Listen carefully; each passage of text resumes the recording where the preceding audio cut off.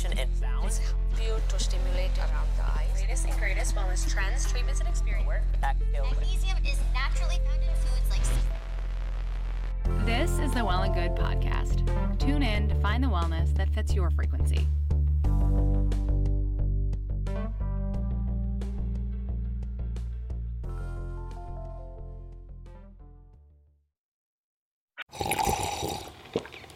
That's not just the sound of that first sip of Morning Joe. It's the sound of someone shopping for a car on Carvana from the comfort of home. That's a good blend. It's time to take it easy, like answering some easy questions to get pre-qualified for a car in minutes. Talk about starting the morning right. Just like customizing your terms so your car fits your budget. Visit Carvana.com or download the app to experience car shopping the way it should be. Convenient, comfortable. CarMax is putting peace of mind back in car shopping by putting you in the driver's seat to find a ride that's right for you. Because at CarMax, we believe you shouldn't just settle for a car. You should love your car. That's why every car we sell is CarMax certified quality, so you can be sure with upfront pricing that's the same for every customer. So don't settle. Find love at first drive and start shopping now at CarMax.com. CarMax, the way car buying should be. Okay, picture this. It's Friday afternoon when a thought hits you. I can spend another weekend doing the same old whatever, or I can hop into my all-new Hyundai Santa Fe and hit the road. With available H-Track all-wheel drive and 3-row seating, my whole family can head deep into the wild. Conquer the weekend in the all-new Hyundai Santa Fe. Visit HyundaiUSA.com or call 562-314-4603 for more details. Hyundai, there's joy in every journey. Hi, everyone. Abby Stone here, Well+Good's VP of Content.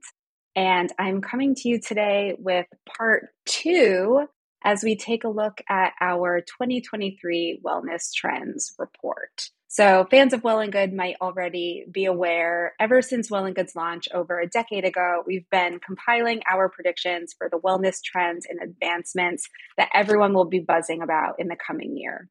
This project puts all of our writers and editors' skills to work as they call upon their Rolodexes of brand leaders and wellness experts to dig into the innovations that will shape our well-being, as well as the greater cultural movements that are driving their rise in popularity. So today, you'll hear from 3 of our Smarty Pants staffers at Well+Good. We have Rachel Krause, our fitness writer and reporter, Samantha Leal, our deputy editor, and Erica Sloan, lifestyle editor. And we will be chatting about the upcoming trends that they expect to see in the health space. I'm so excited for you to hear the chat ahead. And for the full report, you can head to wellandgood.com, where there is a completely comprehensive look at all of our trends that we're predicting for 2023. Happy listening.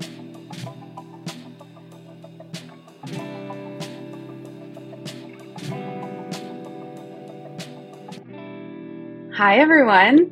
Good to see you all. Excited to talk about our health trends today. So let's just get right into it. So starting with a fun, light topic, the United States is experiencing a mental health crisis with an increased number of people experiencing issues like anxiety and depression.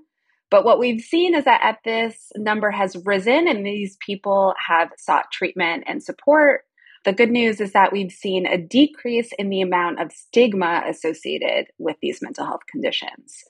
This uptick in transparency has allowed for innovations in the mental health care space, which is something that Sam, I know you dug into for our trends report this year. So looking ahead to 2023, we're predicting a rise in quote unquote mental fitness. Can you unpack that for us, please?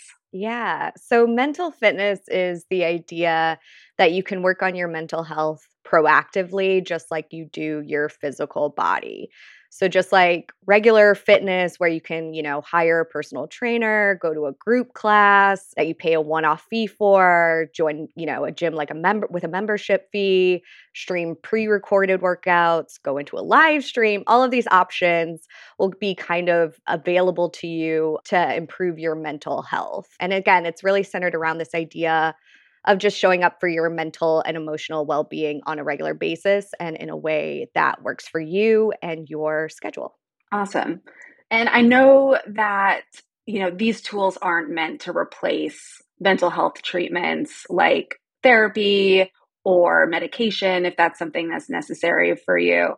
Can you talk a little bit about how these mental fitness programs complement kind of the more familiar types of mental health treatments? Yeah. So this is definitely about addressing your mental health again as like a proactive part of your daily, weekly, monthly routine. A lot of people seek out solutions when they're in sort of like crisis mode. And this is the idea that you're really kind of just as you would build up your muscles in the gym or in a workout, you're building up your emotional well-being and mental health muscles throughout, again, your day, your month, your week. It's really working in tandem with whatever kind of other therapies you have, whether it's traditional therapy, medication, other coping strategies, and really kind of finding things that work for you.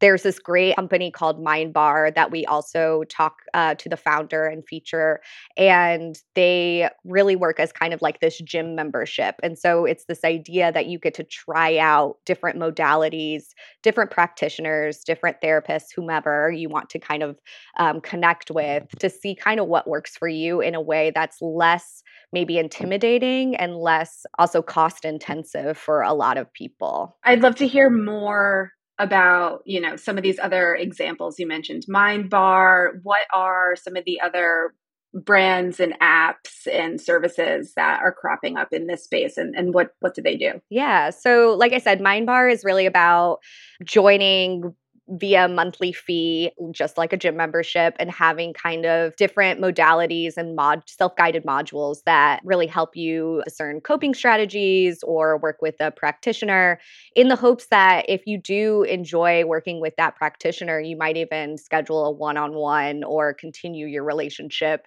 in kind of more of an offline situation. There's also kind of communities that you can join, one centered around like postpartum, one centered around self-care for entrepreneurs. So really kind of more niche down communities that can give you support in this time. There's also WellSet, which is a digital holistic studio as they build themselves. They work with like 20 or so different modalities from like journaling to EFT tapping and acupressure to breath work.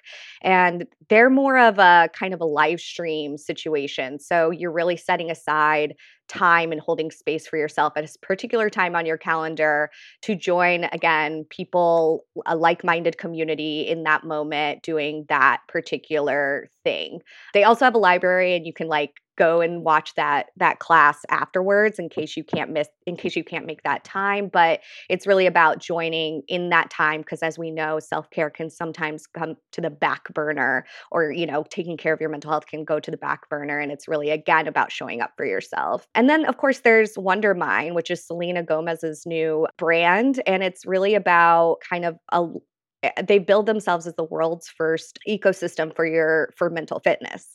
So it's really, again, about having different ways of approaching your mental health and taking care of your emotional well-being day to day. So they have content that's going up on their website, but they also have a newsletter, they have a podcast, and I think they have some other things coming down the pike that we'll see later on, which is really exciting. As you talk about this, I think that one of the parts that's so exciting about it for me is that the formats that these mental fitness services take are, just like you were saying, they're really familiar to a lot of people. It's really mirroring the fitness industry. So people, feel really comfortable taking a class or following a meditation, using their phone in a way that they're used to, which to me makes it feel more accessible, and like more people might be willing to tap into their mental health proactively. Whereas, finding a therapist can be famously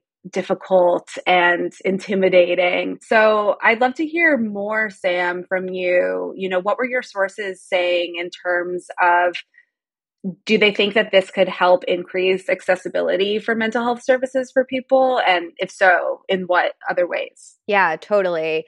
So just like you mentioned, I think it gives people a lot of access to a lot of different types of mental care and mental health benefits, and also working with different practitioners. People famously, finding a therapist that works for you is a hard enough route. And so this really gives people the option of working with a lot of different people at once. Another thing is that, not everyone works or can work in a session in their 9 to 5 day. And a lot of therapists work 9 to 5. So these are things that you can do in your off hours or after work or before work in a way that makes sense for your schedule and your time and your needs. And as mentioned before, the cost is really a barrier to entry for a lot of people. Working with your insurance, should you have it, is one thing. If you don't have insurance, it's a whole other thing. So again, giving people just more options to address their mental health in a way that's cost effective and hopefully not super costly is, really really important. And I think definitely everyone I've talked to has mentioned that is one thing that they've definitely kept in mind. I love this. I feel like something that we talk about a lot when we talk about mental health and also kind of self-care more broadly is building a toolkit for yourself and knowing things and support mechanisms you have at your disposal that you can deploy when you need them. And this to me just feels like a really exciting way of giving people more options that better fit their lifestyle. So I'm really excited to see where this goes. Yeah, same. I agree. I think it's, a really great moment for mental health and definitely much needed. Awesome. Switching gears a little bit, Erica, for 2 health trends that you reported on, you scoured the drugstore shelves, essentially. So first, I want to talk about one of my favorite things to talk about, which is periods. We are predicting that 2023 is going to be a big year for tampons.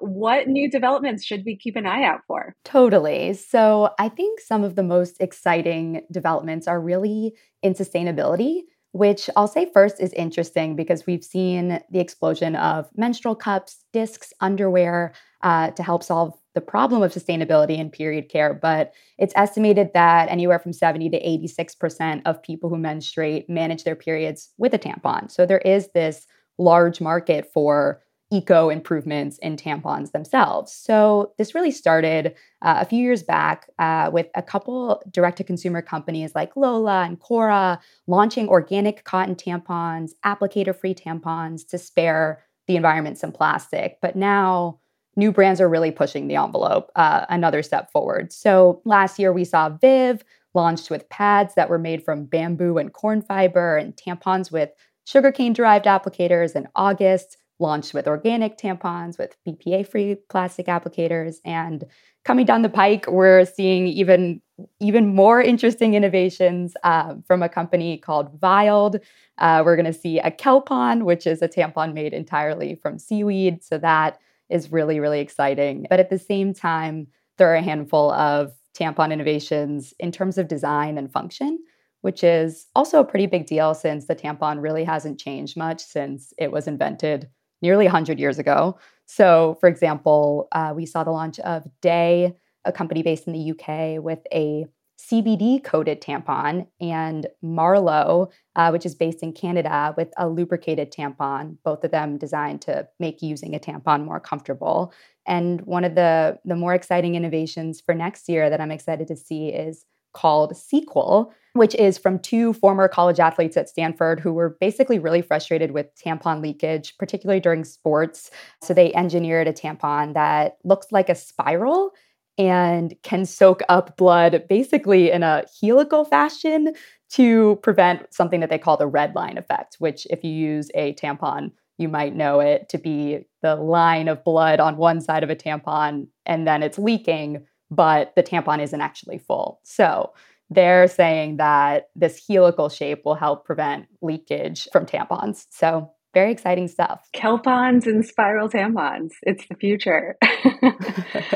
As you mentioned, there really hasn't been a ton of innovation in the tampon space, for a long time now. What do you think and what do your sources see as being the driving force behind why is this innovation happening now? Yeah, totally. You're right. There really hasn't been any for so long. And it's really comes down to stigmatization. So I spoke with Dr. Shara Vostral, who is a historian and really wrote the book on period care products for menstruators. And really, she talked about how the fact that we're finally coming to terms with the normality of a period, we're being able to talk about periods, share our period issues, discuss bigger issues like period poverty. All of these conversations bubbling up really makes the case for discussion of the actual products themselves too. So once you're free to talk about periods, you can also question period products and why there aren't more effective or comfortable or functional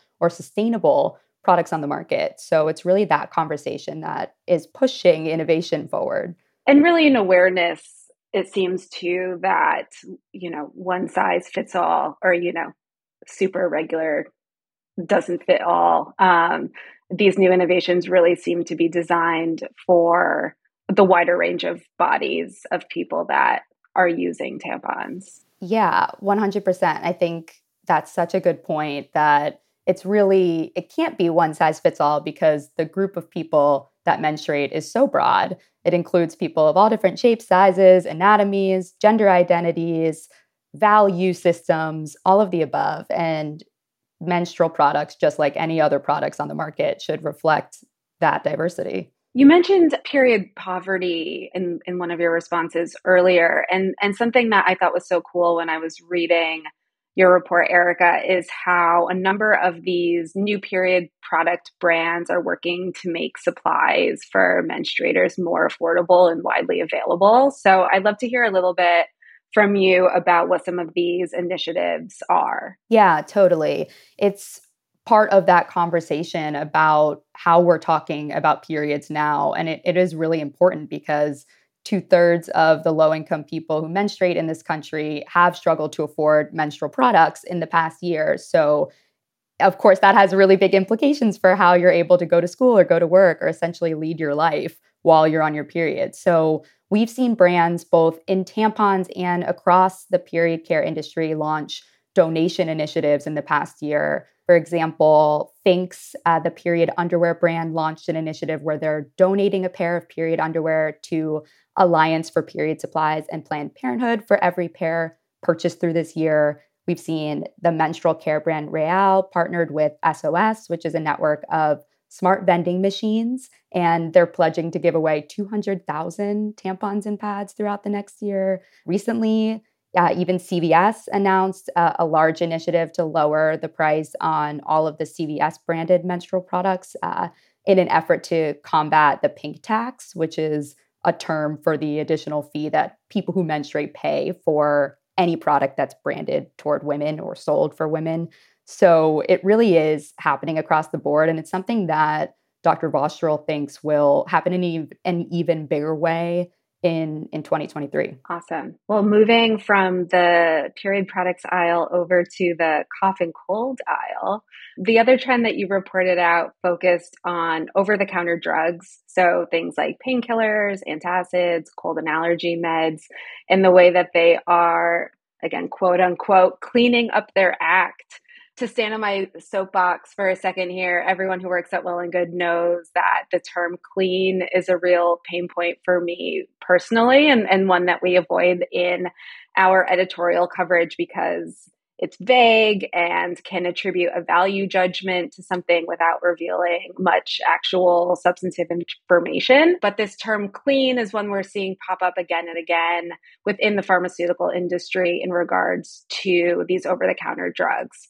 So, Erica, I'd love for you to kick us off telling us a little bit about, what does clean mean when it comes to medication and how is this new class of brands cleaning up their act? Sure. So I totally agree. Clean is this really elusive term in the wellness industry, and it can mean a whole lot of different things. But in terms of these new pharma brands, clean really refers to the nature of all the other ingredients that are included in an over-the-counter pill or capsule or chewable, aside from the main active, which is the thing that gives the drug its therapeutic effect. So ibuprofen and Advil, for example. So with traditional over-the-counter products, there's a whole bunch of other fillers called inactive ingredients that are included in a product to give the product its size, its weight, its shape. And new brands are working to strip out these fillers that are artificial or are allergenic that people might not be able to or want to consume. So they're calling that product that doesn't have those fillers and that has potentially natural fillers in their place a clean product. This trend really seems to be, to find a parallel with the way that mental fitness, the mental fitness apps are mirroring what we see in the fitness industry.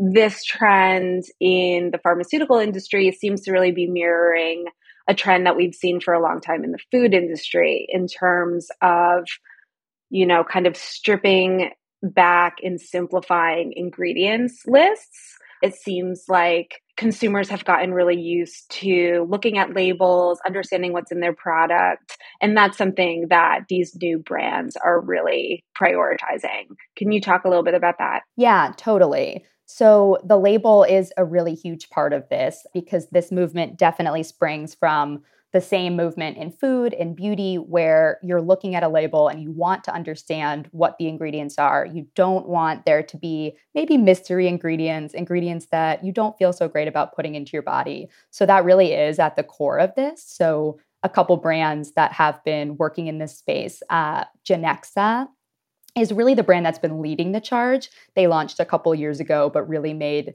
a retail splash and grew their product line significantly over the past year. These products, which are really across the common OTC drug aisle, laxatives, allergy medications, cough suppressants, pain relievers, are free from what they call an X list of 39 fillers, sweeteners, dyes, colorants, allergens traditionally used in the same over-the-counter medications. And then instead, they contain just a few natural fillers like vegetable cellulose and rice extracts where they're necessary. This past year, we also saw the launch of Wonder Belly, which is doing something similar in the digestive health space. So their first product is essentially a Tums antacid, but stripped of things like dyes, artificial sweeteners, and talc. We also saw the launch of Kinder Med from Jessica Biel's kids' healthcare company, Kinder Farms, which takes a similar approach to kids' cough, cold, and pain relief products, as well as the launch of a full line of pared down over-the-counter products from Welly, a personal care brand that are really running the gamut from pain, indigestion, cough and cold, and that exclude things like talc and parabens as well. So it really is a parallel to that movement in beauty and food that we've seen even in fashion to reduce the size of these ingredient lists and when there need to be extra ingredients or items in a product to make them ones that people recognize and feel comfortable with. When we first started talking about this trend and you first started digging into it, I know I was really skeptical, right? Like my first reaction was, is this necessary or are we just giving people another thing to kind of worry about or be afraid about? So I know that that's something that you really prioritize in your research, Erica. And I'd love to hear kind of what you've found in terms of, kind of how concerned should we be or how important is it to kind of prioritize the ingredients in these inactive ingredients? Yeah, totally. So I will first say it doesn't need to happen that you go throw out all of your Advil or Tylenol. It's not necessarily cause for immediate alarm, but I will note that there really are these big changes in drug formulations that are happening in this clean pharma space. They do bring up this issue of potentially items that you don't want to eat that you're allergic to lurking in over-the-counter products. So as this reality really comes to the forefront, experts in the pharmaceutical space do suspect that companies will move toward more transparency and better quality ingredients going forward. So one company that I didn't mention is called Cabinet Health. And they actually prioritized specifically stripping their products from common allergens like gluten and also doing third-party testing at the end of the product manufacturing line, which is pretty novel for the over-the-counter drug industry and is basically a response to a lot of drug recalls that have happened and is making sure that their products certainly do not contain any possible carcinogen or contaminant that may have leaked into there during manufacturing. So that's also an indicator of a potential quality control gap in this industry that new companies like Cabinet Health and like these other companies that I named that are really thinking about where their inactives are coming from are trying to fix and to move the dial forward so that when we're thinking about over-the-counter medications, we are able to make choices that are similar to the choices we're making in beauty and food, where we can align every ingredient that we're putting into our body with our values, our interests, with our anatomies, allergies, preferences, all of the above. Okay, picture this. It's Friday afternoon when a thought hits you. I can spend another weekend doing the same old whatever, or I can hop into my all-new Hyundai Santa Fe and hit the road. With available H-Track all-wheel drive and 3-row seating, my whole family can head deep into the wild. Conquer the weekend in the all-new Hyundai Santa Fe. Visit HyundaiUSA.com or call 562-314-4603 for more details. Hyundai, there's joy in every journey. Okay, picture this. It's Friday afternoon when a thought hits you. I can spend another weekend doing the same old whatever, or I can hop into my all-new Hyundai Santa Fe and hit the road. With available H-Track all-wheel drive and 3-row seating, my whole family can head deep into the wild. Conquer the weekend in the all-new Hyundai Santa Fe. Visit HyundaiUSA.com or call 562-314-4603 for more details. Hyundai, there's joy in every journey. Welcome to Fail Better, David Duchovny's new podcast with Lemonada Media. On Fail Better, David, who has experienced both low and high-profile failures throughout his life, explores the vast world of failure, how it holds us back, propels us forward, and ultimately shapes our lives. Each week he'll chat with guests like Ben Stiller, Bette Midler, and more about how our perceived failures have actually been our biggest catalysts for growth, revelation, and even healing. Through these conversations, he hopes listeners can learn how to embrace the opportunity of failure and fail better together. Fail Better is out now wherever you get your podcasts. The allergy piece is so interesting for me, and I feel like was one of the key kind of aha moments for me with this trend, because as you mentioned, there can be things like lactose or gluten in pills that people are in, over-the-counter medications that people aren't aware of. Can you tell me a little bit about the brand founder who was inspired by kind of the gluten? You tell the story. You know the story. Yeah. So I think you're thinking of the gastroenterologist who headed up the MIT study in 2019 that was a pretty big landmark study, I'll say, for inactive ingredients. It looked at the slate of inactive ingredients across all popular drugs, essentially, and found that 93% of them contain a common allergen. So something like soy, lactose, gluten, peanut oil, things like that. And that was a pretty big moment for him. He had a patient at the time who had celiac disease, so could not ingest gluten, and was prescribed a pretty typical acid reducer called omeprazole at the time, that the particular brand that they took had gluten in it, and therefore they had a reaction. But it took a really long time to connect those dots. And it was at that point that this gastroenterologist, Dr. Giovanni Traverso, decided to conduct this study to figure out what was going on. So a lot of the brands that I named are also working to eliminate allergens from their products. And specifically for Cabinet Health, that was a huge priority for them in creating their products to eliminate all sources of common allergens, and also to third-party test their products at the end to really make sure that there's no potential for those allergens to have leached into the product during manufacturing.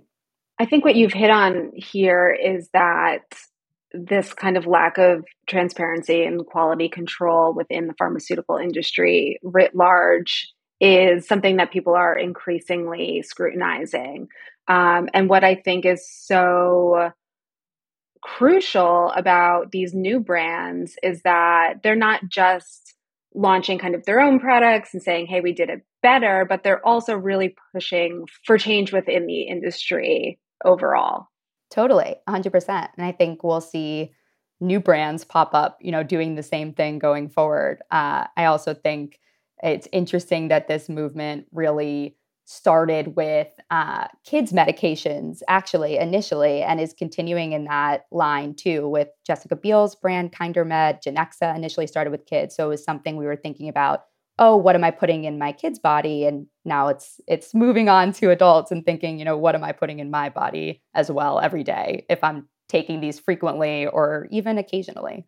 Very cool. Rachel, your turn. I hear the metaverse is coming for our healthcare. So tell me, what are we talking about when we talk about virtual reality in the health space? Yeah, I think this is a full circle moment for our pod here because we started with the mental health care crisis and we're going to wrap up with that as well. So VR healthcare or innovations in VR healthcare has actually been going on for the last 30 years. Research has been ongoing in this space across the world. But in the last few years in particular, things have really heated up. And that's due to a few kind of coalescing factors, which, always makes for an interesting moment. The first moment is that we finally have headsets that are able to give us immersive virtual environments that are somewhat accessible. I'm, of course, talking about the Oculus Quest 2. The second is that we have this mental health care crisis in our country, as well as crisis in chronic pain management, as well as a crisis on the provider side, which is a shortage of healthcare professionals who are also feeling extreme burnout. So people are looking for new solutions in this space, and that's where kind of VR is coming in, not as a solution, but as, one potential piece of the puzzle that can help alleviate this stuff. So you asked, what does these VR treatments look like? It's everything from immersive environments to help people, relieve stress in the moment, to helping people learn how to manage pain or anxiety with cognitive behavioral therapy techniques, to educating people about their pain when in like a workbook setting, to teaching providers how to have more empathy for their patients. It's so interesting. And what you were saying about how this has been a growing area of interest for the past couple decades, but right now it really feels like it's hitting kind of a fever point or a fever pitch. Can you talk a little bit about the FDA summit that happened this past year? Yeah, absolutely. Well, first of all, I agree that it's hitting a fever pitch. The head of the International Virtual Reality Healthcare Association, Bob Fine, told me he feels like this is a golden age for VR in healthcare. But yeah, if anything is going to happen in this space and make it wide stream, it has to go through the FDA to get approval because these are, of course, medical treatments. The FDA held a summit this past summer where they, looked at everything happening in VR and healthcare and identified the 5 main areas of potential as well as where these places face a little bit of, causes for concern, such as like if we're going to treat a child's ocular condition with VR, what do we think is the effect of having a kid in a VR headset for hours on end? We don't know yet. That's so interesting. And what are there other roadblocks that your sources are saying are kind of keeping these technologies from being widely available or widely used? Yeah, so the first roadblock is that, we think the Quest 2 is pretty great. If you've played a VR game, if you've worn it to, hang out in the metaverse, it's pretty comfortable, but it's not like as seamless as putting on a pair of sunglasses, for example. It's still bulky. It's still There's issues with blurriness and stuff like that. So the tech has come a long way, but it's still not quite there for us to be able to use this completely seamlessly. The second is circling back to the question of the FDA.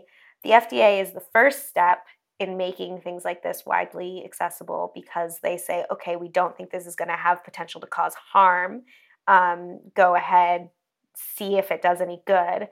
But the next step is proving that it does good. And that's necessary because we're going to need insurance companies to get on board and say, yes, this is helping people.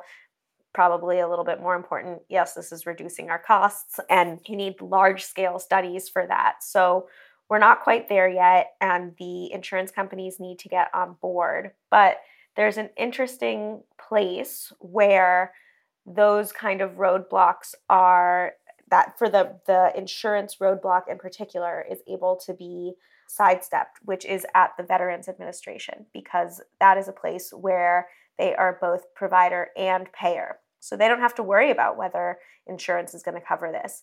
And believe it or not, the VA, a huge government body, is making some of the most exciting trial programs in VR use. And that's kind of where we're beginning to see a lot of efficacy and exciting care potential for patients. So you mentioned the VA. I think that something that could trip people up with this trend a little bit is just getting a really clear idea of what does access look like? How do you use these things? Like, let's get into the nitty gritty here. Like, does your doctor write you a prescription? Do you have to buy the Oculus yourself? Do you do it in a doctor's office? Like, what are we talking about in terms of like actually using these technologies? It's a yes and,